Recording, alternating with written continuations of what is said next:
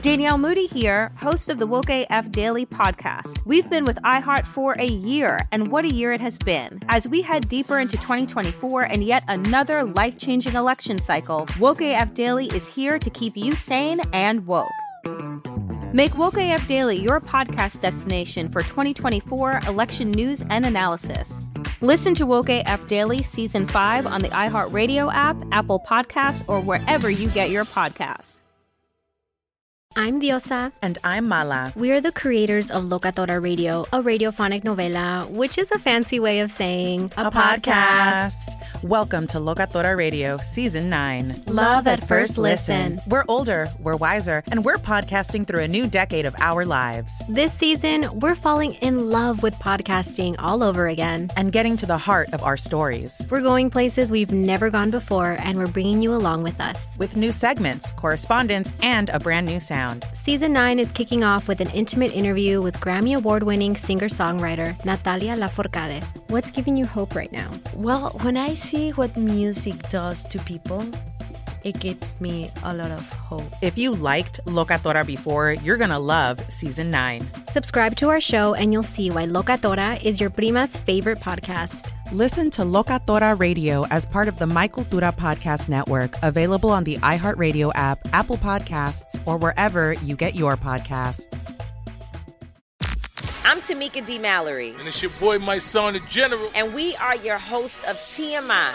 And catch us every Wednesday on the Black Effect Network, breaking down social and civil rights issues, pop culture, and politics in hopes of pushing our culture forward to make the world a better place for generations to come. Listen to TMI on the Black Effect Podcast Network, iHeartRadio app, Apple Podcasts, or wherever you get your podcasts. That's right.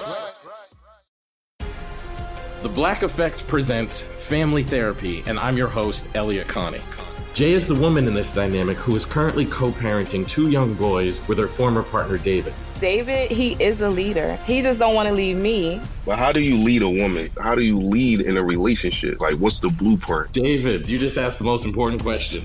Listen to Family Therapy on the Black Effect Podcast Network, iHeartRadio app, Apple Podcasts, or wherever you get your podcasts. You know, introducing a podcast is a little bit like making love. It's not. It's not at all. I'm so sorry. I'm Robert Evans, failing to introduce my podcast yet again. It's Behind the Bastards. It's about terrible people. I'm so sorry, everyone. I was trying to open with my folksy wisdom, but I have none. And now I've botched the start of this episode. Here to attempt to take away some of my shame is Caitlin Durante. Caitlin, how are you doing today? Oh, you know, I'm just barely keeping it together at any moment, but otherwise, Caitlin, okay. Can you think of any similarities between introducing a podcast and making love? Well, let me think about that. Oh, I have one. Okay, yeah. The audio levels can go up and down. The audio levels can go up and down. That's a good similarity, Sophie. Thank you very much. Sure. Maybe an entire episode, not just introducing an episode, but an entire episode, I think you could draw some parallels between. Because you've got, there's like the intro is sort of like the foreplay. And then you've got, usually a big climactic finish to the episode.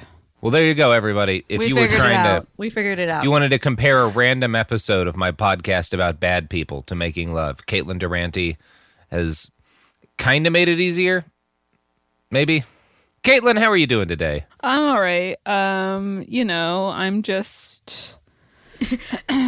You're in your closet recording. I'm in my closet. You're in your closet. I'm looking at your luggage right now. Mm-hmm. Nice luggage. I see you go with the hard shell. Thank you, yes. Mm-hmm.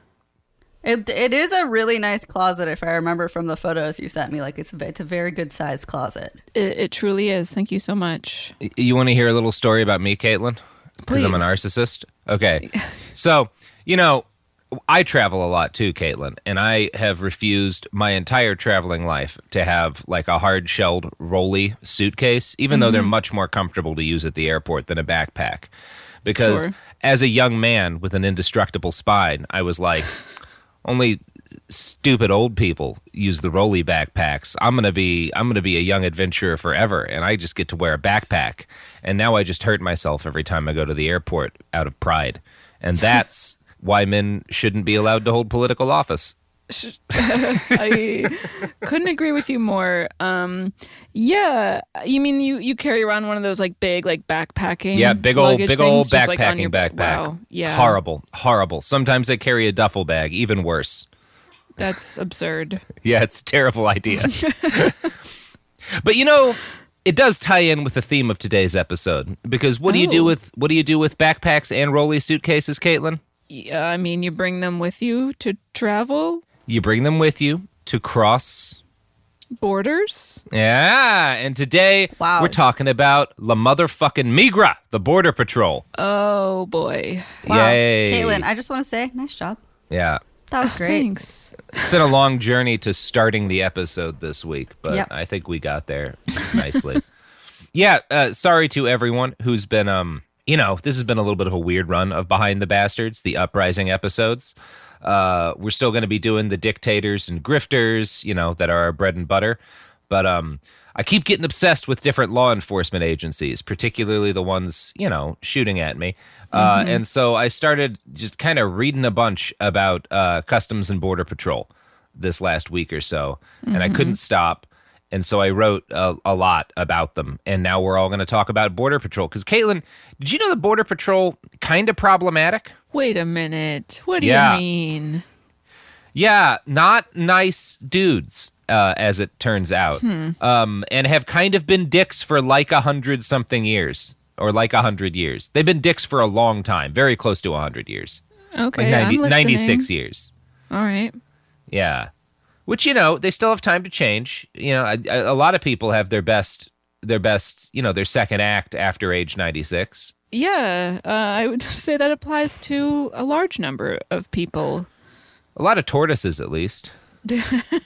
A lot of tortoises go on to do very cool things after age 96. Yeah, trees as well. There's a lot of old trees that are doing doing really important things. Border Patrol could be like a sequoia. Mm-hmm.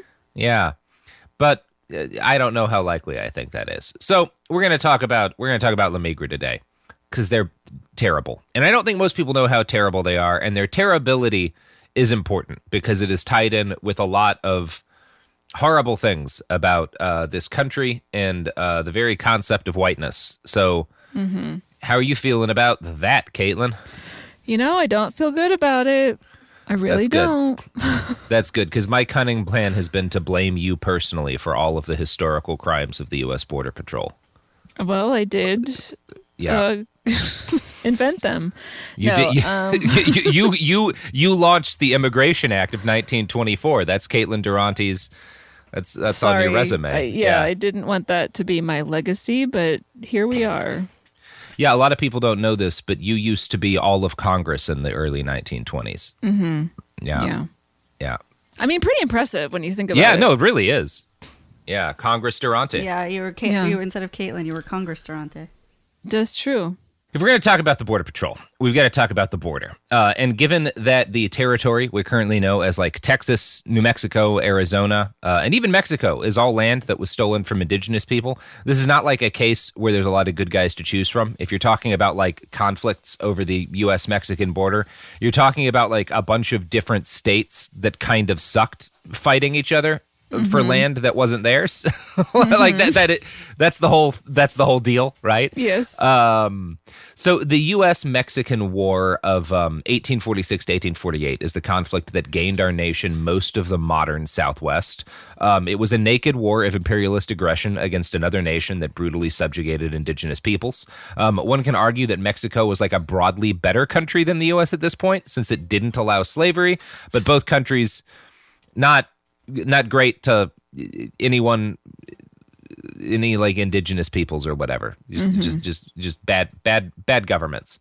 So at the end of the U.S.-Mexican War, the United States wound up occupying Mexico City, and that nation was forced to cede 50% of its northern territory in the resulting treaty.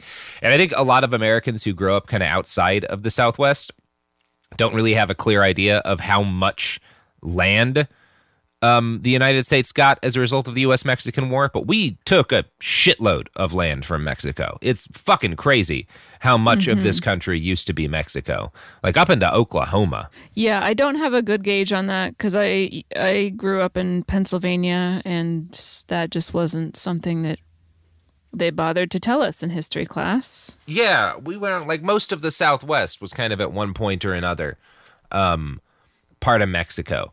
And so, yeah, we took about 50% of Mexico's northern territory, and a new U.S.-Mexican border was redrawn along the Rio Grande from the Gulf to El Paso, and then along more or less an arbitrary line further west up the Pacific. Now, this meant that a huge number of people who'd previously lived in Mexico and had been able to travel freely around territory that was all part of one nation now found themselves living in between two nations. This included roughly 180,000 members of indigenous tribes, as well as about 150,000 Mexicans. So these 300,000-ish non-white folks owned most of the land in like the territories in the Southwest that, you know, became Texas and some of the surrounding states. And the decades after the U.S.-Mexican War are kind of best viewed as a gradual process of white people taking this land from non-white people, some of it through purchase, some of it through like violent threats and intimidation, some of it as a result of the reservation system kicking indigenous people off of their ancestral land, and some of it through just like good old fashioned genocide, Caitlin. Just like really getting your boots in it, you know? I mean, those are the main principles that the U.S. was founded on, right? White people stealing land from non-white people and genociding them. You're gosh darn right, Caitlin. You're gosh darn right. And that's why when I get up in I'm just thinking of like a Folgers coffee commercial. You know, one of those old ones where it's like a cowboy getting up on the range, sipping a Folgers coffee and then just like stepping into a pile of bones and just being like, nothing like a nice morning walking barefoot through a pile of bones, the thing that I do every day as a cowboy. Yeah, why wasn't that their ad campaign for Folgers? Folgers will murder everybody. Coffee helps.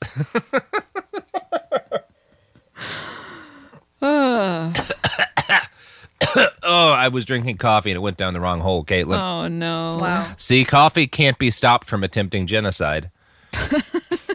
Even coffee wants to murder. Coffee wants nothing but to murder. So, as we discussed in our last episode of the Behind the Police miniseries that we just did, the Texas Rangers was kind of the first border patrol type force in, you know, the Southwest, and they began their history as a group, like a paramilitary organization to protect white settlers in Texas. They were formed by a local mayor named John Jackson Tumlinson, who was part of the old 300 white families who first settled in Texas with Stephen F. Austin. Now, it wasn't a popular decision for these 300 families to settle in Texas. And the Comanches, Tonkawas, Apaches, and Karankawas, who already resided in the area, got kind of angry and started murdering them. So Tumlinson ordered the formation of a roving defensive patrol. This patrol became the Texas Rangers, but Tumlinson never got to see it formed because he was almost immediately killed by Karankawa and Huaco indigenous people before he got off the ground. Well, it sounds like karma to me. Yeah, it sounds like it's fine. Like, a shame they didn't get more people.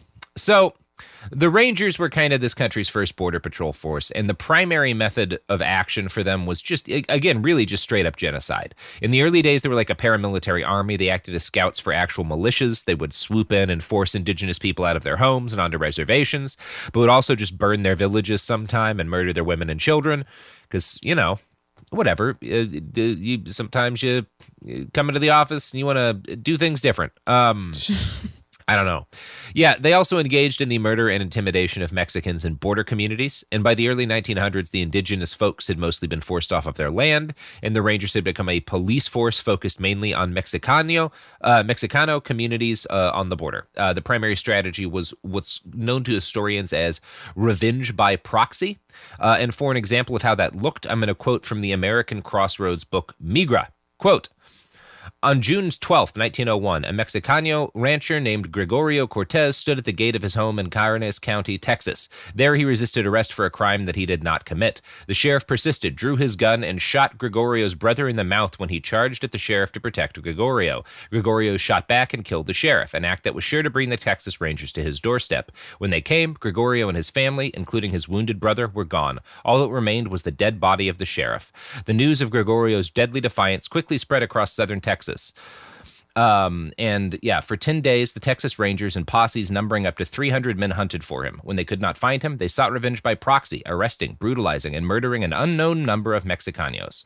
So that's like how the Texas Rangers kind of worked for a while, is a Hispanic person commits a crime or a perceived crime, and if they can't catch him to murder him publicly, they just kill a bunch of other random Mexicans so that like people don't get uppity. That's the first Border Patrol. Horrible. Pretty bad, Caitlin. Pretty bad. Don't like it. I don't like it one bit. Okay, so you are on the record now about not being in favor of murdering random people as part of a fear-based a system of law enforcement. Yes, and I am happy to be on the record as taking That's a bold stance. That's a bold stance. Gonna lose you some advertisers, Caitlin, especially our big advertiser, Raytheon. Yeah. When you really need a group of people intimidated by violence, there's no other option but Raytheon. Raytheon. It's not even Let time. a robot It's not do it. even time for an ad break. You're just doing this I know for fun. that's a free one. Raytheon just had to lay off a lot of employees, Sophie, and I for one have a sense of loyalty, so I'm trying to help Raytheon out with some free ads. So look, if you've got a couple billion extra dollars that you need to spend on missiles that are filled with knives in order to assassinate, insurgent leaders in Yemen, look, don't go to Lockheed Martin. Go to Raytheon, okay? It's just better knife missiles, right? That's all I'm going to say. Mm-hmm. Brave. I have a sense of loyalty. So, for the first 20 years of the century, the U.S.-Mexican border was policed by a mix of Texas Rangers and, local sheriffs. Such enforcement was always piecemeal, with hundreds of miles of borderland operating basically autonomously, as it had for generations. The idea that we would police our border, didn't exist until pretty recently. For most of American history, it was just well, yeah, you've got this big empty chunk of country, and eventually it becomes Mexico, and nobody really gives a shit. Yeah, you see, all these communities had existed for forever, for hundreds of years in a lot of cases, and they had family who would be up in Mexico or up in the United States, and it would have seemed like madness to try to split these communities up based on an arbitrary borderline that nobody could even see. Mm-hmm. But yeah, in the 1920s, that started to change. In 1924, the Immigration Act was passed. And the Immigration Act banned all immigration to the United States from Asia. And it massively reduced immigration in from Southern and Eastern Europe. The goal of the act was for the first time to enshrine in law the federal government's preference for Nordic whites above non-white people when it came to immigration. So basically set up a quota system. Yikes. Yeah, have you heard about this? This is when we decided that only one kind of white people were allowed in the country. This is the Italians aren't white enough law. Mm-hmm. But people used to really care about that, right? In the 1924 Immigration Act, a big part of it was stopping Italians, or as they would have called them, Italians, which it used to be, I think, more racist than it is, and is now just a funny old-timey way of making fun of Italians, which I'm always in favor of, Caitlin. How do you feel about Italians? You do know that my last name is Durante and that I am partly Italian. Yeah, so am I. Yeah. That's why it's okay. Good. All right. Awesome. Yeah. Are we white? How's that work? I have heard slightly varying things, but I think by and large, Italian people are considered white. Yes. I was looking at a Nazi cartoon the other day because I do things like that for my mental health. Mm-hmm. And it was the point it was making is that social justice advocates are always white and fascists are actually really diverse. And so it was a bunch of white people lecturing Hitler, Mussolini, and Hirohito. But because it was drawn by a fascist, they drew in Mussolini as a black man because they don't think Oh. Italians are white. So it's just like there were a lot of layers of wrongness there to parse through. It was one of those things that looked very confusing to people who don't immediately recognize, oh, these are the kind of racists who don't even think Italians count as white. It's very funny. But in the 1920s, that was all of Congress. Sure. And they were like, we got to pass a law to stop these Italians from coming in. So yeah, the Immigration Act of 1924 bans all Asian immigration and tries to kind of restrict to only the right kind of white people. And the one real exception to this, the only kind of like non-white folks who were allowed into the country under the Immigration Act without any kind of restriction were Mexicans. And this is because of hardcore labor or lobbying by the agricultural industry, right? Because like basically you had all these ranchers and farmers in Texas particularly and in the Southwest who were like, our entire industry doesn't work without these people, so you have to let them in. So the 1924 Act does kind of make an exception for that. It's very heavily based on race science, and in fact, like a big factor in what got the act passed was a bunch of bogus studies conducted by the Eugenics Research Office at Cold Spring Harbor that kind of provided intellectual justification for the law by arguing that the wrong kind of immigrants would lead to surges in violent crime and declines in IQ. Yikes, So don't like the sound of that. No, this is bad. This is bad. And the 1924 Immigration Act is what establishes the U.S. Border Patrol for the very first time. So this fundamentally racist law written by people who justified it explicitly with race, like bad race science, is where the Border Patrol is initially established. So literally born in an orgy of racism. And in fact, the 1924 Immigration Act that established the Border Patrol was so nakedly racist that Adolf Hitler took inspiration from it. Yeah, it's bad. It's really bad, Caitlin. This is where Border Patrol comes from. Oh, no. Yeah, it's not great. In 1928, Hitler wrote this of the law.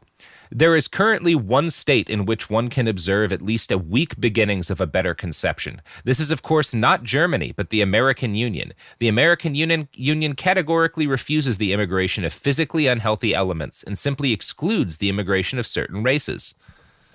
So wait, Hitler in the 20s took a look at what we were doing in the U.S. and was like, I like the looks of that. Let me copy-paste and do that. Yeah, in that's Nazi exactly Germany. what happened. That's exactly what happened. Oh dear. And he wrote extensively about how inspired he was by U.S. immigration law, which was like the most racist in the world at the time. Holy shit. You want to know something else cool, Caitlin? This is a neat story. You're going to love this. Please tell me the story. You know, El Paso, great town, solid tacos. A lot of immigration into El Paso, right? Always has been, because it's the pass, right? You know, that's just where it's located. Sure. Back in like the 20s and 30s, when immigrants would come in, racist white people were so worried about how dirty they thought Mexicans were that they would mandate delousing baths for everybody who entered the country. And they would just douse them in pesticide.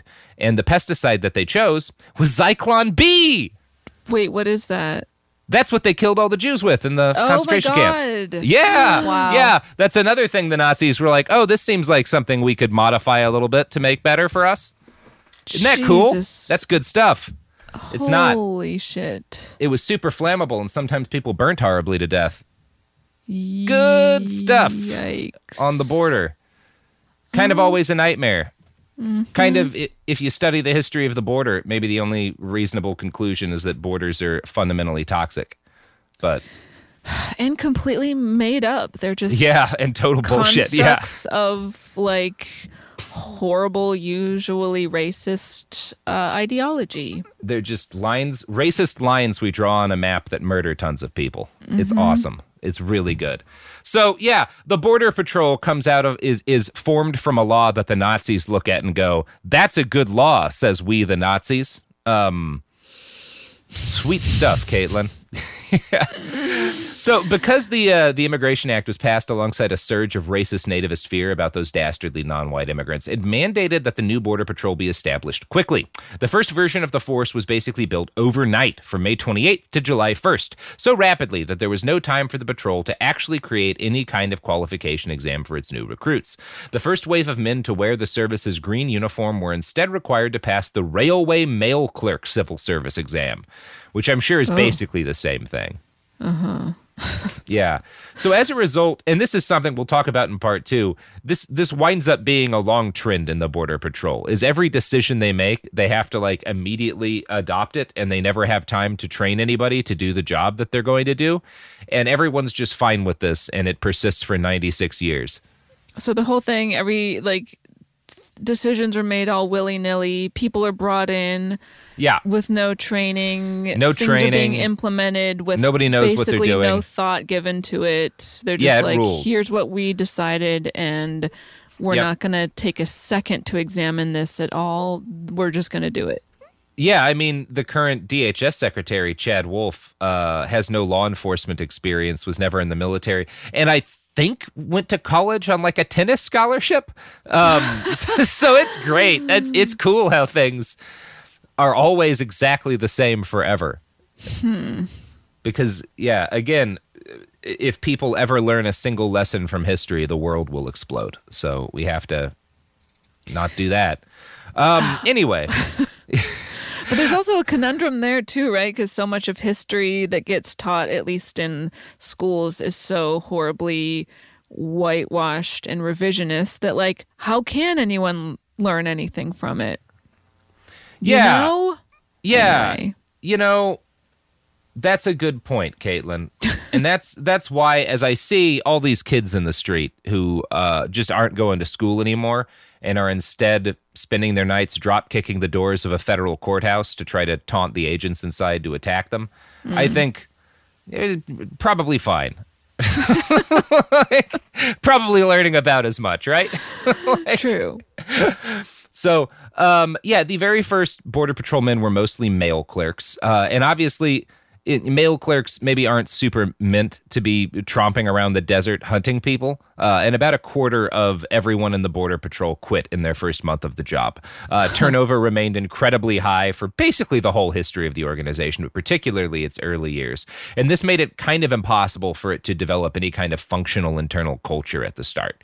By 1927, the Border Patrol had been forced to hire inspectors who could not even pass civil service exams. The agency tried desperately to recruit military veterans and men with law enforcement experience, but the vast majority of their new hires were just unemployed men who lived in border towns. These were white working class folks who'd had trouble keeping a job and were kind of desperate for a leg up and the regular income that a law enforcement career would allow, as well as kind of the respect and pride or respect that you would get as a member of law enforcement, right? Like they wanted some power. These were like poor working class whites. Don't give anybody power. It never goes well. No, especially not poor white men in the country. Right. Yeah.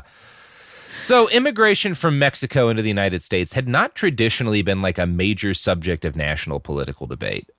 People in Texas, there were folks who cared about it, but like really on a national level, if you'd like run based on your plan to build a wall around Mexico, 99% of Americans have been like, what the fuck is your problem? Mm-hmm. Like, why do you give a shit about that? Right. Everyone is dying of diphtheria and the economy is permanently crashed. Please stop. Which I guess now we're back at, so maybe that'll help. I mean, wow, the parallels. I don't hear as many people giving a shit about the border these days, I'll say that much. That's true. But maybe it's because nobody wants to come here anymore. We did it, Caitlin. We finally stopped it. Just turn the U.S. into a disease-ridden hellhole. All it took was a runaway plague that we completely give up any hope of ever dealing with. Yay. You know what? President Trump figured it out. Good for him. You know what President Trump didn't figure out? The products and services that support this podcast. That's right. We keep them a secret from the president. Yeah. But if you listen in, it can be a secret that you and I share and hide at all costs from the administration. The evidence keeps pouring in. At this point, the facts are undeniable. It's an open and shut case. Monopoly Go is the most fun you can have in a mobile game. Millions of people pass Go every day because this game is always bringing something new to the table. Countless crazy tournaments you can join with your friends as partners or teams. Constantly changing challenges like money sprees or treasure hunts that keep it fresh with new wild mini-games. Timed events offering bonuses like massive multipliers or rent frenzies to help you get huge rewards. And there's so many rewards to discover. Rare stickers you can trade with friends to complete albums, delightful emojis to taunt people with when you raid their riches, unique playing pieces, and so much more. The verdict is in with Monopoly Go. There's something new to discover every time you play. So don't miss out. Go download it now for free on the App Store and Google Play. My favorite spring cleaning takeaway is the post-clean clarity you get. Wow, how have I been living like this? It's kind of like when you find out you've been paying a fortune for wireless, when Mint Mobile has phone plans for $15 a month when you purchase a 3-month plan. Wow, how have I been affording this? It's time to switch to Mint Mobile and get unlimited talk, text, and data for $15 a month. Say bye-bye to your overpriced wireless plans, jaw-dropping monthly bills, and unexpected overages. Mint Mobile is here to rescue you with premium wireless plans starting at $15 a month. All plans come with high-speed data and unlimited talk and text delivered on the nation's largest 5G network. Use your own phone with any Mint Mobile plan and bring your phone number along with all your existing contacts. To get this new customer offer and your new 3-month unlimited wireless plan for just $15 a month, go to mintmobile.com/behind. That's mintmobile.com/behind. Cut your wireless bill to $15 a month at mintmobile.com/behind. $45 upfront payment required, equivalent to $15 a month. New customers on first 3-month plan only. Speed slower, above 40 gigabytes on unlimited plan. Additional taxes, fees, and restrictions apply. See Mint Mobile for details. Are you ready to fight back against crime? Hi guys, Nancy Grace here, host of podcast Crime Stories with Nancy Grace. I've dedicated my life to fighting crime and helping crime victims. For a decade, I prosecuted violent felonies, personally investigating, prosecuting, and covering literally thousands of cases. It's so easy to think it will never happen to me or my family, but that is simply not true. Every day on Crime Stories with Nancy Grace, we shine a light on unsolved homicides, heat up cold cases, and help find missing people, especially children. We speak with family members, investigators, CSI, reporters, and experts in every field. Every day is a mission. Every day is a chance to stop crime and keep one more person safe. Listen to Crime Stories with Nancy Grace on the iHeartRadio app, Apple Podcasts, or wherever you get your podcast. Bring a little optimism into your life with The Bright Side, a new kind of daily podcast from Hello Sunshine, hosted by me, Danielle Robay. And me, Simone Boyce. Every weekday, we're bringing you conversations about culture, the latest trends, inspiration, and so much more. Thank you for taking the light, and you're going to shine it all over the world, and it makes me really happy. I never imagined that I would get the chance to carry this honor and help be a part of this legacy. Listen to The Bright Side on America's #1 podcast network, iHeart. Open your free iHeart app and search The Bright Side. We're back. Oh my gosh. I, for one, love that Trump for America bought up all of our advertising space. When I think of president, I think of the president. Anyway, so immigration from Mexico had not traditionally been a big political debate issue, right? The wealthy agribusiness owners in Texas preferred simple immigration from Mexico, and they fought to ensure that Mexicans were not subject to the same harsh immigration restrictions as other immigrants in the 1924 bill. One business owner put it simply, without the Mexicans, we would be done. Which hasn't really changed, you know? And it's like, we'll talk about this a little bit later on, but it is this kind of one of the things that I didn't even realize was like really problematic when I was a young person, kind of dealing with the mix between outwardly hateful racists in the Southwest and nice people who don't realize they're racist. Is like the nice people, the outwardly hateful people are like, you know, the Trump type folks that you know who want to build a wall and kick all the rapist Mexicans out. Sure, they're easy to spot. Yeah. Yeah, and then you have this chunk of people who are like, well, I hate what Trump's doing, and like I'm happy to have Mexicans here because you know they do great work, and you know they're great at this and they're good at that and they're good at, and it's this thing where like especially like you know you don't necessarily notice, especially as like a young white person who's like 18, 19, like what's actually being said there, which is like the commodification of non-white bodies, which is like not cool. But we're going to talk more about that later because this is where that all starts in an organized way, which is awesome.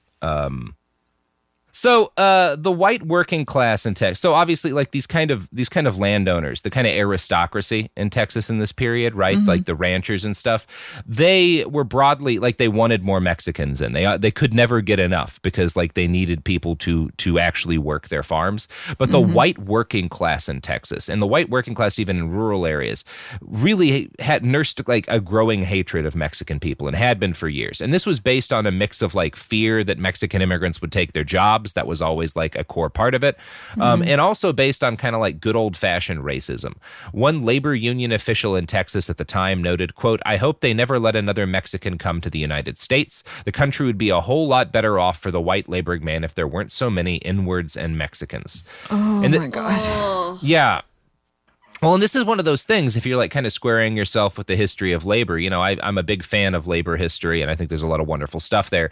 You do have to square with the fact that like a lot of those dudes who were right about a lot of important things were incredibly racist and hated non-white people because they saw them as a threat to white working class people. I mean, which that all stems from capitalism, more or less. Yes, absolutely. Where if there was any fairness or parity when it came to income and labor, people wouldn't have to be worried about other people. There wouldn't be this fear of like, who is my job in danger? Who's going to take my job? Because they're like a more just socialized economy would eliminate that fear. Absolutely. Yep.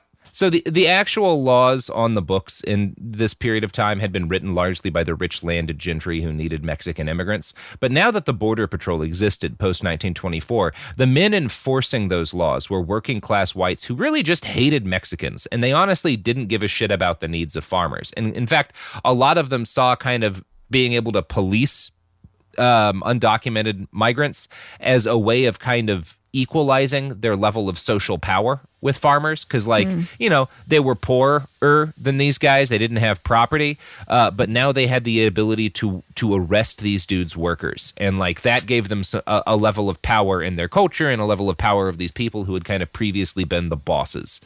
And you know, kind of for a lot of these guys who became the first Border Patrol workers, these were white men, but they were men whose kind of sense of whiteness had been hanging on by a thread prior to this opportunity coming around. And I'm going to quote again from the book Migra.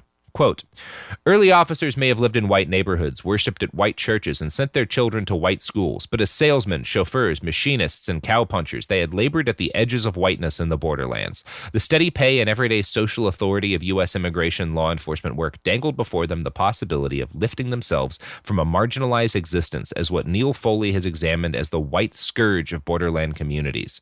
Policing Mexicans, in other words, presented officers with the opportunity to enter the region's primary economy and, in the process, shore up their tentative claims upon whiteness. As immigration control was emerging as a critical site of simultaneously expanding the boundaries of whiteness while hardening the distinctions between whites and non-whites, the project of enforcing immigration restrictions therefore placed Border Patrol officers at what police scholar David Bailey describes as the cutting edge of the state's knife in terms of enforcing new boundaries between whites and non-whites." So that is the Border Patrol in this period, the cutting edge of the state's knife.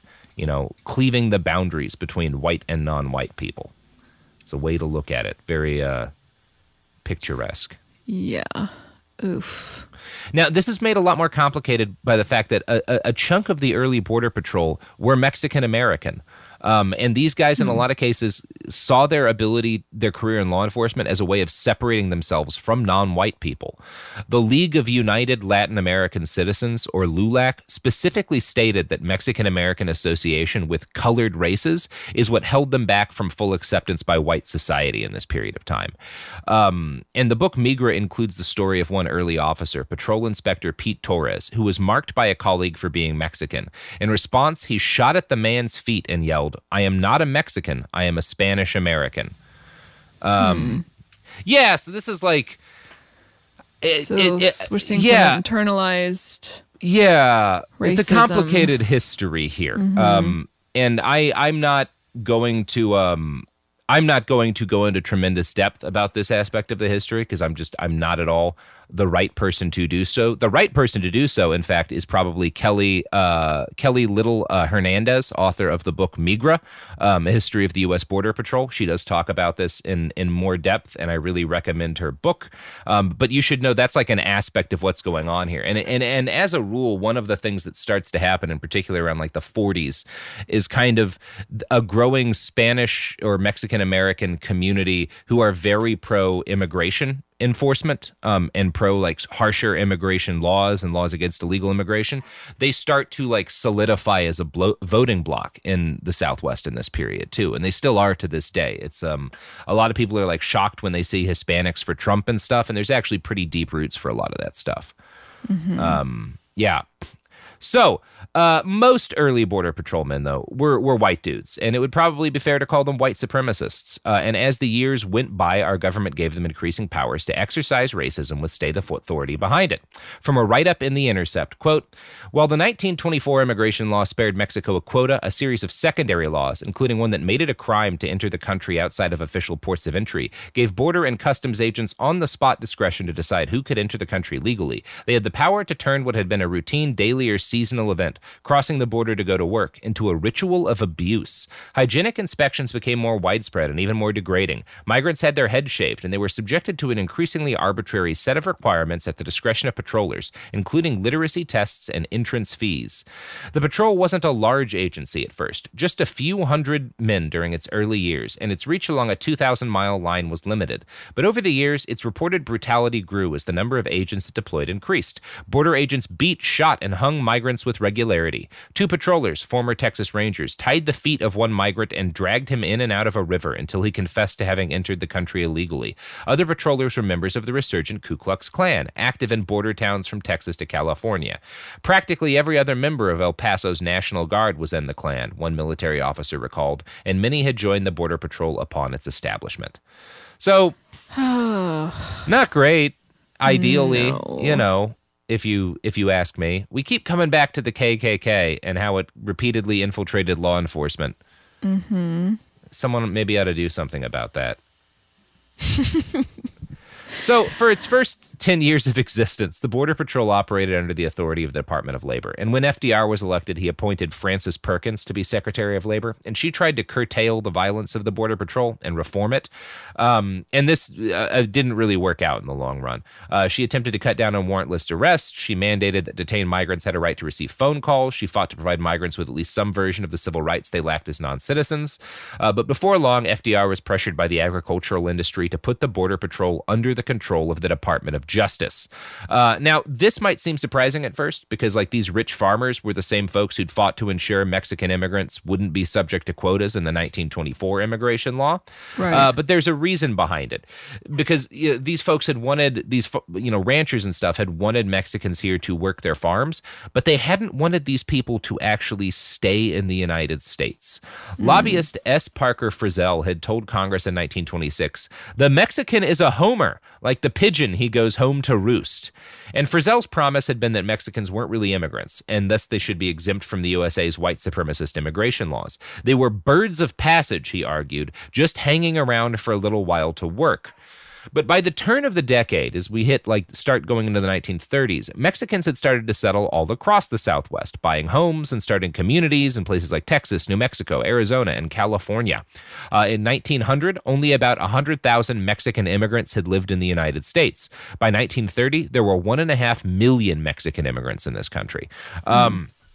So this starts to freak out a lot of white agriculturalists, right?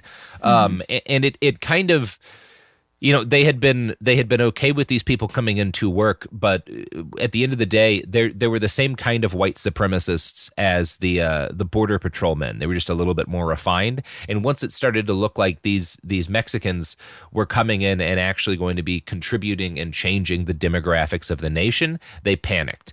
And the only thing they could really think of to do was give the Border Patrol more power to enforce how many Mexicans could enter the country. And there was a real big debate over this, right? Because you still needed a certain, as these farmers, you still needed a certain minimum amount of migrants coming in every year in order to actually keep your farms working. And the guy who kind of figured out a solution to this problem was Senator Coleman Livingston Blease. He was a white supremacist congressman who first took office in 1925. And his solution was, rather than creating a system of quotas and caps that would have reduced manpower in American fields, he just wanted to criminalize unmonitored border crossing. So this is the very first time that it becomes illegal to cross the U.S.-Mexican border without doing it at a border station. That's 1929 that law is passed. Okay. And I'm going to quote from an article in The Conversation explaining what happened here. According to Blease's bill, unlawfully entering the country would be a misdemeanor, while unlawfully returning to the United States after deportation would be a felony. The idea was to force Mexican immigrants into an authorized and monitored stream that could be turned on and off at will at ports of entry. Any immigrant who entered the United States outside of bounds of the stream would be a criminal subject to fines, imprisonment, and ultimately deportation. But it was a crime designed to impact Mexican immigrants in particular. Neither the Western agricultural businessmen nor the restrictionists registered any objections.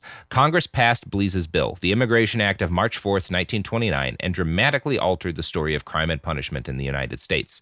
With stunning precision, the criminalization of unauthorized entry caged thousands of Mexico's birds of passage. By the end of 1930, the U.S. Attorney General reported prosecuting 7,000 cases of unlawful entry. By the end of the decade, U.S. attorneys had prosecuted more than 44,000 cases.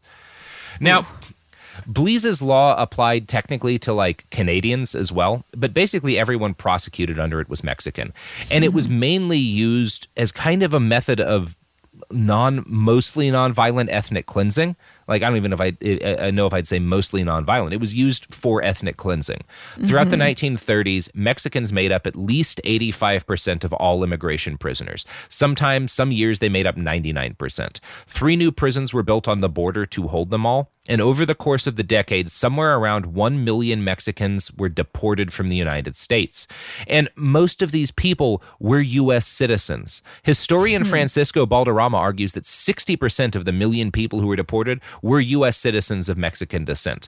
And Border Patrol forces would call what was happening here repatriation to make it seem voluntary. But what was really happening in the 30s was Border Patrol was just rounding up all of the Mexicans they could get and throwing them across the border and kind of accusing people of unlawful crossing of the border, basically, as a justification for kicking them out. So that's cool. I just the resources that get used and spent to enforce these laws and build prisons and maintain the prison and just all of that costs so much time and is so much effort. Why, it would be so much easier if we would just let immigrants come and then just let them live and be a part of the community. What? I mean, I know why. Because racism. Yeah. It's absurd. Yeah, the Border Patrol's pretty lame, Caitlin. This is this is what it is from the beginning. One of the first things the Border Patrol ever does is deport 1 million people, more than half of whom are U.S. citizens. And it just lies about what it's doing because from the beginning, its job has never been to actually enforce the rule of law or even protect the border. Its job is to protect whiteness. Right. Yep. So the primary method of action for Border Patrol agents from the beginning up to now was violence.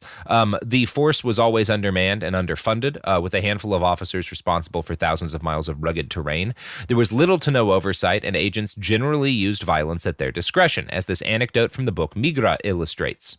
Quote, One day in 1928, explains Stovall, who was a Border Patrol agent, he was patrolling alone near San Elizario, Texas, when he decided to drive through town.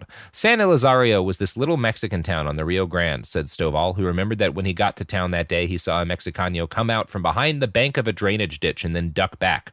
Stovall admitted to knowing the man, but stopped the car and asked him, "What do you have there in your bosom?" The man reached into his shirt pocket and pulled out 2 bottles of beer and put them down on the bridge and broke them so he wouldn't have any evidence. Reflecting upon the incident, Stovall wondered, why didn't I pull out my gun and fire at that Mexican? I don't know. I don't know why. Instead of reaching for his gun and firing, Stovall fled. I got in my car and got away from there, remembered Stovall, because it was in daylight about 1 o'clock. If I had pulled my gun and fired, there would have been 50 Mexicans around me that quick. According to Stovall, God spared his life that day by taking charge of his hands and preventing him from shooting at the Mexicano.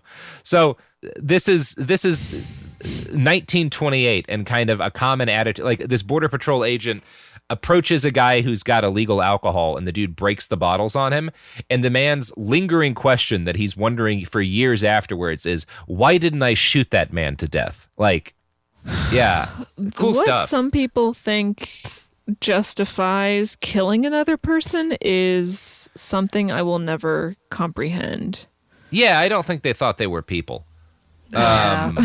True. Yeah, and it's probably worth noting how common brutality was, like open brutality was among U.S. law enforcement officials, even at like pretty high levels in politics at this time. In May of 1954, Herbert Brownell, the Attorney General, Eisenhower's Attorney General, gave a speech where he asked U.S. labor leaders for their support in the event that Border Patrol agents, quote, shot wetbacks in cold blood. So again, not saying like, hey, we might have an accidental shooting and I need your support because like what we're doing is hard and, you know, people are going to mess up. He's like, you know, my guys might murder some Mexicans. You know, my guys are absolutely going to commit murder in cold blood and I need you to like have my back. Right. That's the Attorney General of the United States. Wow. 1954. Cool stuff. You know what else is cool stuff? I don't, Sophie. I can't imagine what you're going for here. What is cool stuff? That's fine. That's fine. I'll just leave. You know who isn't the Attorney General of the United States? Hopefully. The products and services that support this podcast. The evidence keeps pouring in. At this point, the facts are undeniable. It's an open and shut case. Monopoly Go is the most fun you can have in a mobile game. Millions of people pass Go every day because this game is always bringing something new to the table. Countless crazy tournaments you can join with your friends as partners or teams. Constantly changing challenges like money sprees or treasure hunts that keep it fresh with new wild mini-games. Timed events offering bonuses like massive multipliers or rent frenzies to help you get huge rewards. And there's so many rewards to discover. Rare stickers you can trade with friends to complete albums, delightful emojis to taunt people with when you raid their riches, unique playing pieces, and so much more. The verdict is in with Monopoly Go. There's something new to discover every time you play. So don't miss out. Go download it now for free on the App Store and Google Play. Are you ready to fight back against crime? Hi guys, Nancy Grace here, host of podcast Crime Stories with Nancy Grace. I've dedicated my life to fighting crime and helping crime victims. For a decade, I prosecuted violent felonies, personally investigating, prosecuting, and covering literally thousands of cases. It's so easy to think it will never happen to me or my family, but that is simply not true. Every day on Crime Stories with Nancy Grace, we shine a light on unsolved homicides, heat up cold cases, and help find missing people, especially children. We speak with family members, investigators, CSI, reporters, and experts in every field. Every day is a mission. Every day is a chance to stop crime and keep one more person safe. Listen to Crime Stories with Nancy Grace on the iHeartRadio app, Apple Podcasts, or wherever you get your podcast. Bring a little optimism into your life with The Bright Side, a new kind of daily podcast from Hello Sunshine, hosted by me, Danielle Robay. And me, Simone Boyce. Every weekday, we're bringing you conversations about culture, the latest trends, inspiration, and so much more. Thank you for taking the light, and you're going to shine it all over the world, and it makes me really happy. I never imagined that I would get the chance to carry this honor and help be a part of this legacy. Listen to The Bright Side on America's #1 podcast network, iHeart. Open your free iHeart app and search The Bright Side. I am the ferryman. In the shadows of the afterlife, the Ferryman of Souls guides America's most influential spirits to their eternal rest. Where are you taking me? Are you death? This road is not on any map. How much for a ticket? All I ask for in payment is a tale. I don't know who got to Kennedy first. And the devastation those first bombs caused. I've never been to hell, but I know intimately the hymns of the damned. All 12 episodes of The Passage are available now. Listen on the iHeartRadio app, Apple Podcasts, or wherever you listen to podcasts.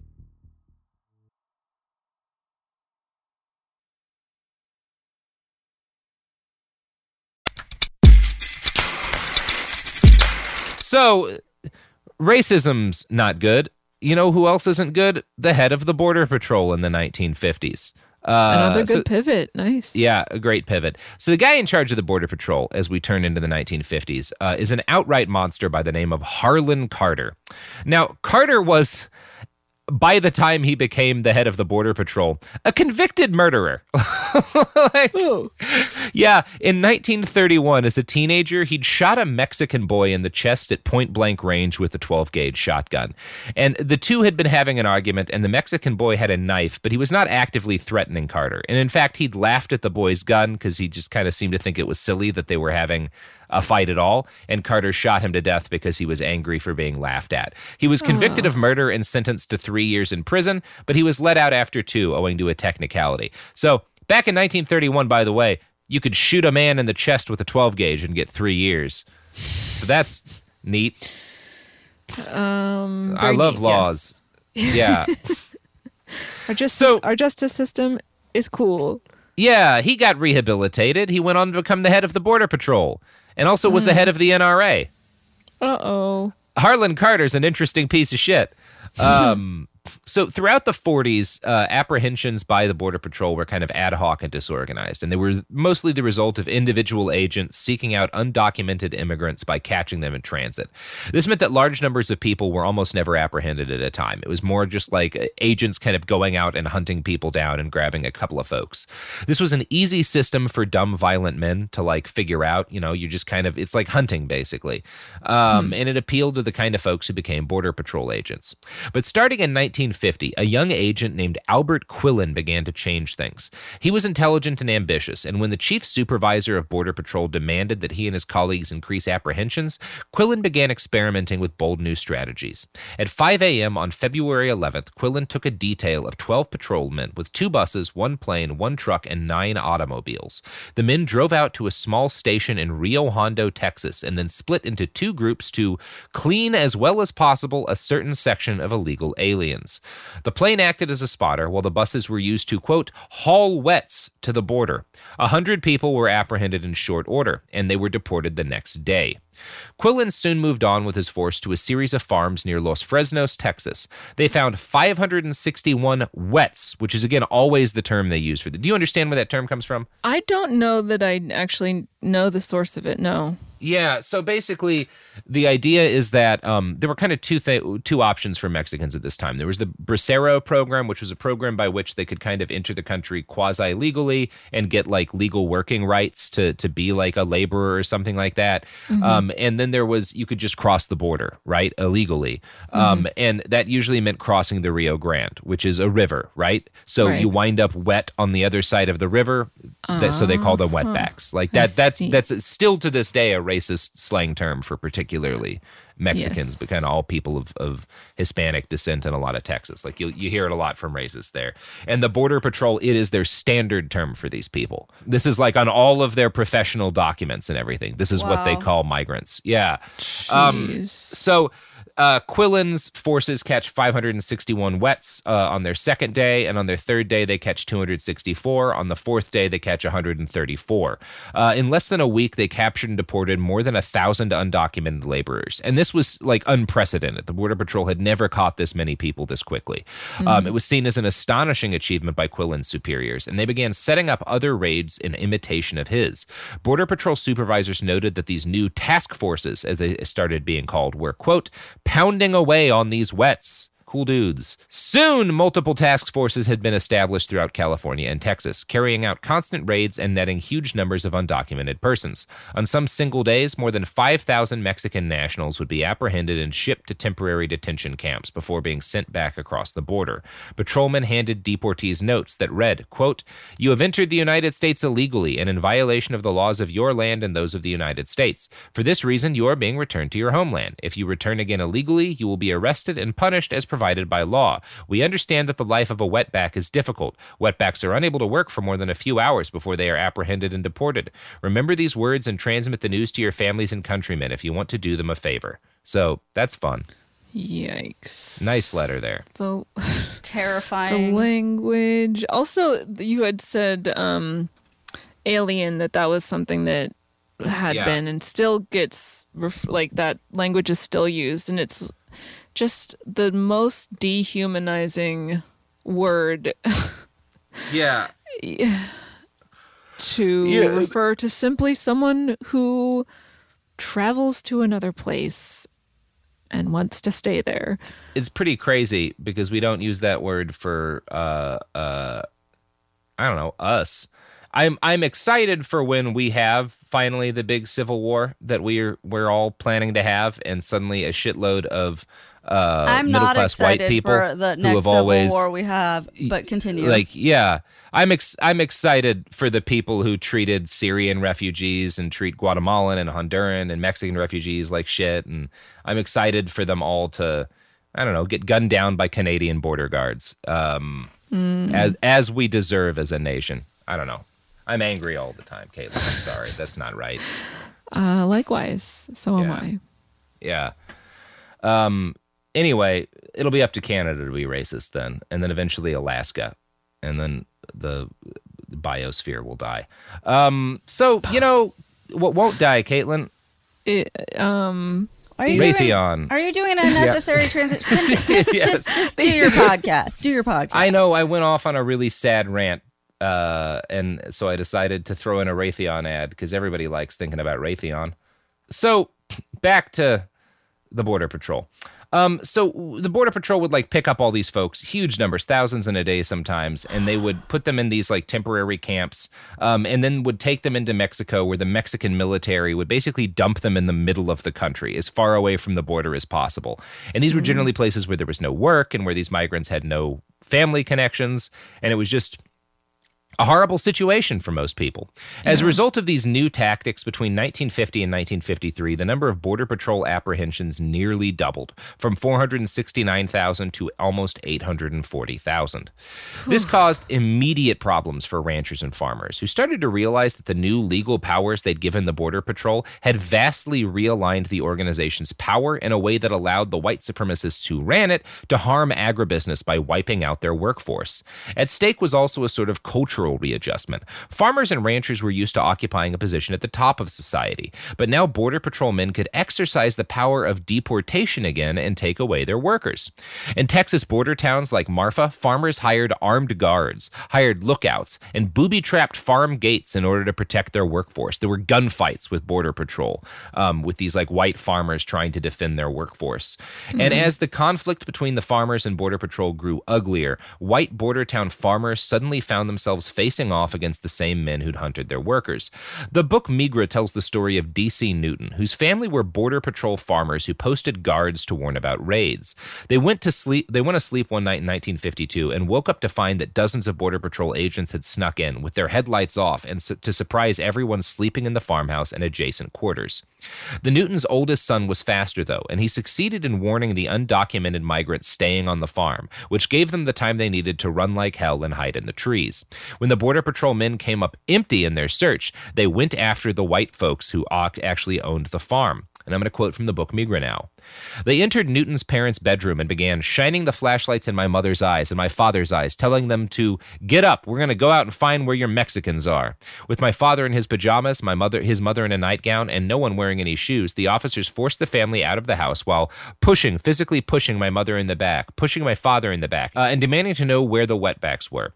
Most of the workers had fled, including Newton's nanny, Lupe, for whom the officers claimed to be searching in particular. She had heard the arrival of the patrolmen and climbed out of the window on the second second floor of the farmhouse, rolled down onto the roof of the garage, and run off to the southeast and was gone. Although the Newtons believed they had outsmarted the Border Patrol by alerting the migrants to the raid, the head Border Patrol inspector still led 53 apprehended workers away, saying, "See how you handle your groves now." Now, that's like a bad story and everything.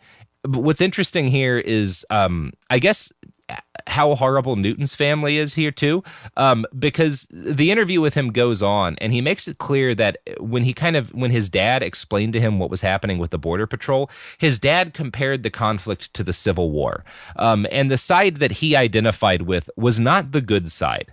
Quote, Newton's father believed that by taking away their workers, the damn Yankee Border Patrol were splitting up a household. As he explained it to his son, the South Texans protected their homes, their families, their property, and their way of life from the Border Patrol raids. He was the master. The Mexican illegals were equivalent to the black slaves, and together they formed a household, a system of labor relations, in a world of tightly bound intimacy and inequity. The Border Patrol threatened their household by reducing the farmers' control over Mexico's unsanctioned migrant workers. So as the Southerners had rebelled against intrusions upon their labor relations and plantation lives, the Newton family had to defend itself against the U.S. Border Patrol. Newton's brother took the lesson to heart. When the Border Patrol raided on another night, he stood in the family driveway with a shotgun aimed at the officers. Startled by the hostile 12-year-old boy, the officers left the property and returned on another day. So yeah, what's happening here is really complicated.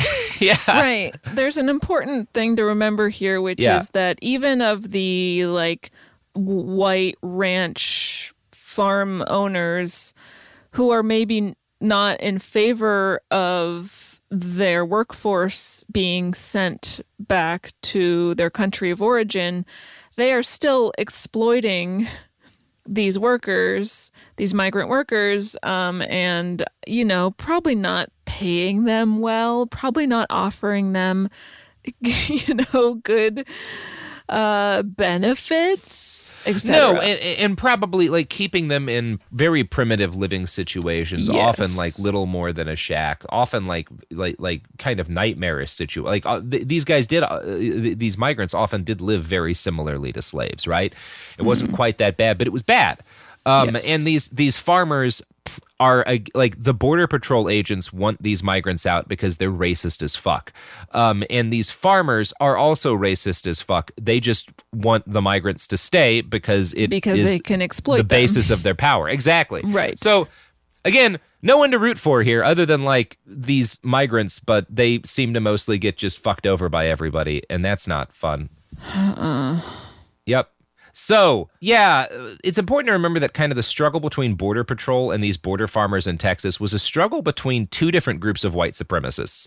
And one group of white supremacists was broadly in the right because I guess it's worse to round up thousands of people in cattle cars and buses and throw them back across a border for no good reason.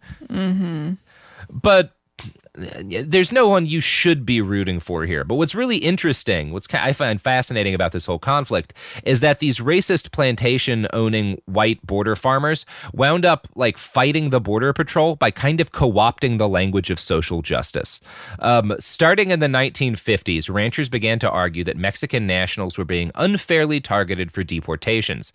They complained that the buses, planes, and trains used to take migrants away were cruel, inhuman, and outrageous practices trading in human misery.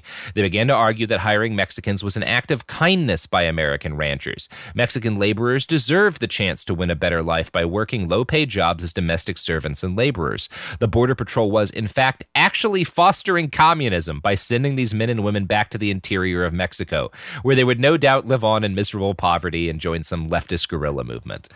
So... Yeah, because their lives being exploited farm hands in the U.S. is so much better. What? Oh my gosh. Yeah, it's pretty cool how naturally that came to these farmers. I like it. So the Border Patrol obviously didn't listen to the protests against them. They continued to, in their own words, pound away in the borderlands, raising apprehensions. The increased workload necessitated more men in facilities. And in 1953, the Border Patrol attempted to hire 240 additional officers and made plans to build 2 new detention centers at the lower Rio Grande Valley. This enraged local farmers, and one, quote, threatened to arm his wetback laborers against the Border Patrol, threatening that there is liable to be a couple of dead Border Patrolmen. Death threats against patrolmen became a daily occurrence, and farmers in the lower Rio Grande lobbied their congressmen to deny the appropriation request necessary to fund the new men in facilities.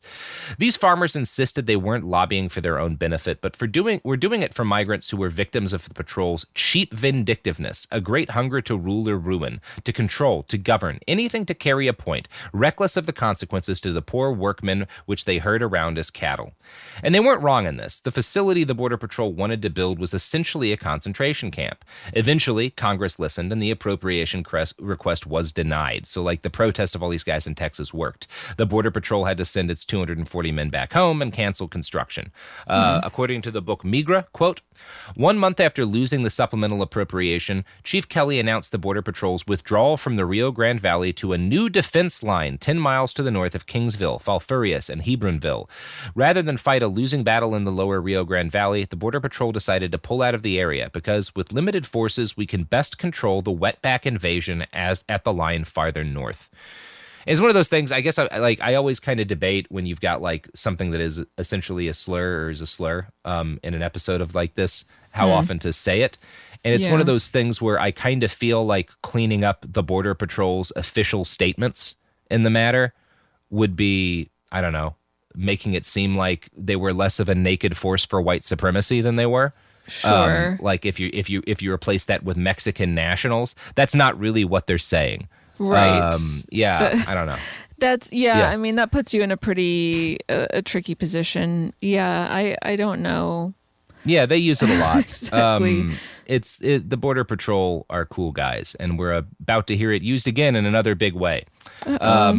So the men of the Border Patrol did see the immigration of Mexicans into the U.S. as an invasion, and they sought to repel it with military force, as kind of that language above, right? Referring to it as a defensive line and stuff. Like, they're defending whiteness again, and they see the encroachment of these undocumented migrants as like an assault on white blood more than anything else. In 1953, with the rebellion of the Texas ranchers in full swing, Harlan Carter, who's again the murderer who became the head of the Border Patrol, sat down with 2 U.S. generals to ask for their help. He wanted the military and the National Guard to assist the Border Patrol in a nationwide purge of undocumented Mexican nationals called Operation Cloudburst. The first step for this would be an anti-infiltration campaign to seal the border with the help of 2,180 troops. Border Patrol would station soldiers at strategic locations and build several long fences to block areas of heavy traffic. This part of the operation is fairly standard, aside from the presence of U.S. troops.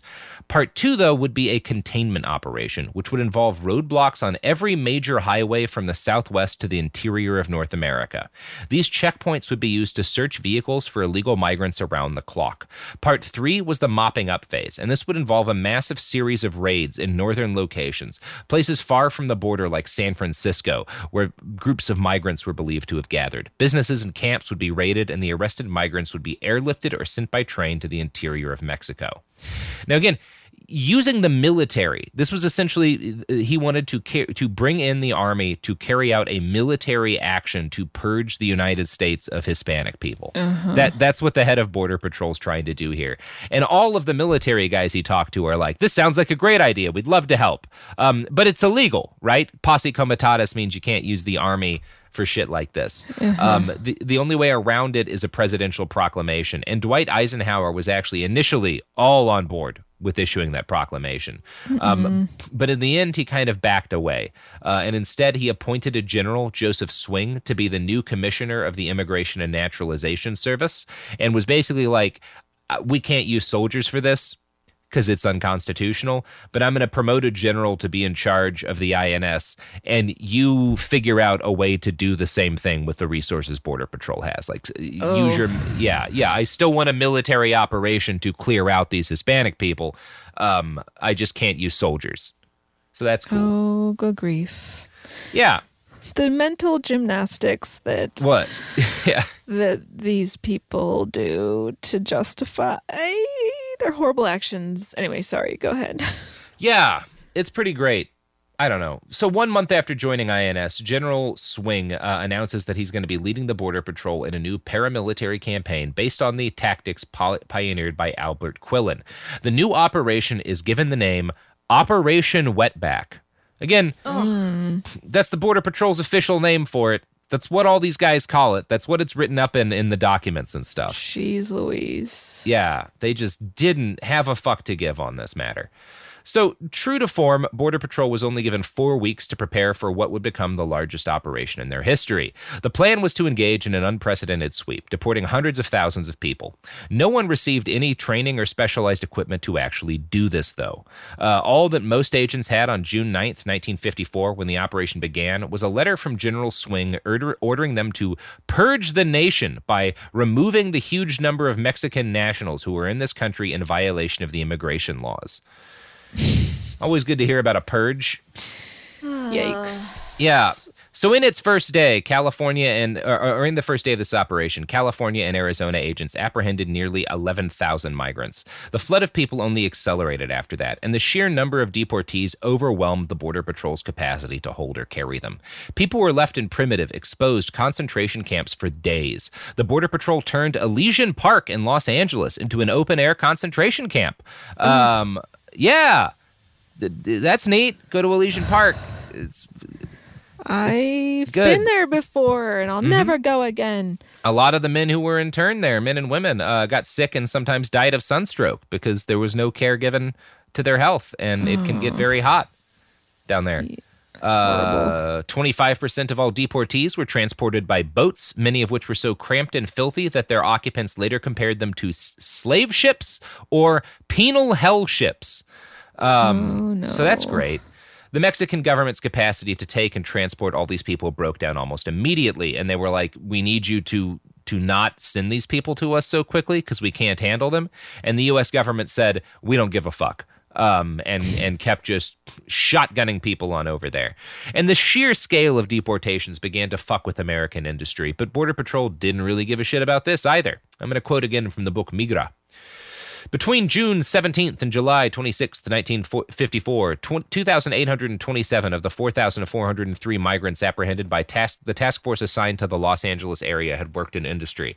After Border Patrol raids during the summer of 1954, 3 Los Angeles brickyards were left without sufficient numbers of workers and temporarily closed down their operations. Similarly, Border Patrol officers paid close attention to the hotel and restaurant business, which routinely hired undocumented Mexican immigrants as busboys, kitchen help, waiters, etc. Officers reported apprehending such workers at well-known establishments such as the Biltmore Hotel, Beverly Hills Hotel, Hollywood Roosevelt Hotel, Los Angeles Athletic Club, and the Brown Derby. At times, the Border Patrol raids created moments of chaos at popular restaurants when migrants attempted to escape by running through the serving area. The raids were public and regularly drew significant attention from the press, and this was part of the point. The reason the Border Patrol focused so much on Los Angeles, unlike raids in big Hollywood locations, is because they were trying to make a point to these ranchers who were still fighting them in South Texas. And the message was, if we're willing to do this shit in fucking Hollywood, you'd better believe that one day we're going to come to your ranch and fuck you up, right? Like, if we'll do this to the Biltmore, we'll ruin you. Like, we don't give a shit. We're the Border Patrol. And in the end, Operation Wetback was responsible for the deportations of somewhere between 250,000 at the low end and about 1.5 million people at the high end. And, at the end of the day, yeah, it kind of ended in retreat by the Border Patrol. Part of this was that around the same time, the U.S. government reformed the Bracero program, which allowed Mexican nationals to get legal working status in the U.S., and that became much more popular after this time. So a lot of these ranchers and farmers started making sure that their workers kind of went through a legal path to gain working status in the United States. And some of it was just that, like, there was blowback to this program. It wasn't very popular, all of the massive public raids. And kind of as a result, Border Patrol apprehensions plummeted the next year in 1955. The task forces that had once captured thousands of migrants in a day were disbanded and demobilized. And for a little while, it seemed as if the Border Patrol had gone into hibernation. Of course, that, Caitlin, was not the case. And in part 2, we're going to talk about the fact that we haven't even talked about any of the worst shit that the Border Patrol gets up to in this episode, because that's how much worse it gets. Oh, yay. Can't wait to hear about it. So how are you feeling? I feel pretty terrible. That's good. I love it when people feel terrible. I'm always like, oh, I can't wait to be a guest on Behind the Bastards. And then every time I do it, I'm like, oh, yes, I'm reminded by how horrible people have been to each other.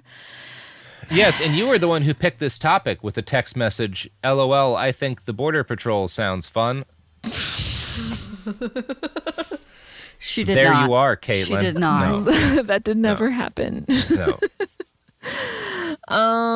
But yeah, I mean, it's good to be informed about these things. So I appreciate learning and being further informed about it. So thank you for that. Yep. You're welcome, Caitlin. Thank you for coming on. Is there places people might be able to find you, listen to you, ways to support your work? Why, there certainly are places to do that, starting with you can follow me personally on Twitter and Instagram at Caitlin Durante. You can also check out my podcast right here on this network. It's called The Bechdel Cast. I co-host it with Jamie Loftus, and we talk about the representation of women in film and just film in general, examining it through an intersectional feminist lens. So that is what we do, and you can check it out wherever you find podcasts. Are you doing any screenwriting classes right now? Oh, yes, I am. Thank you so much for bringing that up. I also teach screenwriting on account of a master's degree in screenwriting that I absolutely hate to mention or ever just bring up, but it does allow me to teach online classes. So if that's of any interest to anyone, go to my website, CaitlinDurante.com/classes, and I usually have new sections coming up starting soon at any given point. So, and if you want to learn from me, I don't teach screenwriting, but I do teach screamwriting, which is where you sit down with a pencil and paper and I scream at you, and then eventually you give me money to go away. That sounds very educational. Sounds like yeah, what I we do. all have Sounds to have like an extra couple of grifts. So either pay Caitlin for an actual service or pay me to abuse you. Either way. Don't love that as a line. But you know what, Sophie? Look, everybody, you gotta be mean to the audience, Sophie. You gotta really kick their ass. I don't know about you. I love them. I appreciate them. Wait, and I Robert. appreciate you, Robert. So kindness. Is there any way in which you think that like closing out a podcast is similar to making love? Just to bring things full circle. Yes. Oh wow, good question. You know, here's how closing a podcast is like making love. Both of them are inherently disappointing, and that's you the end of the episode. You can follow Robert at I Write Okay on Twitter. You can follow us at BastardSpot on Twitter and Instagram. We have a TeePublic store. That's it. Bye. Bye.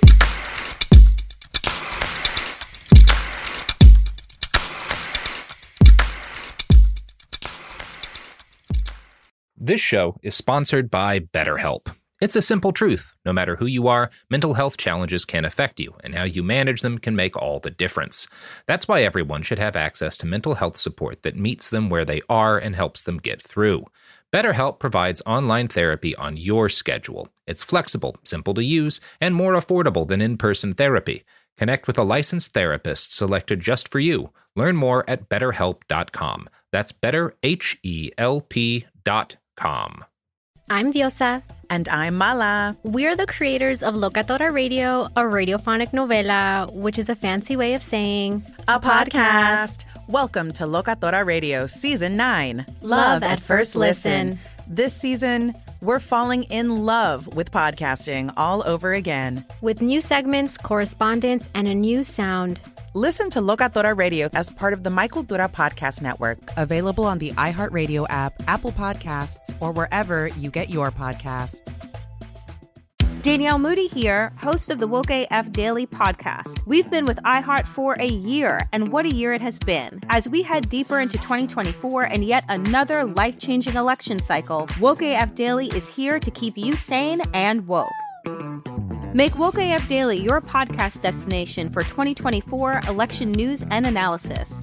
Listen to Woke AF Daily Season 5 on the iHeartRadio app, Apple Podcasts, or wherever you get your podcasts.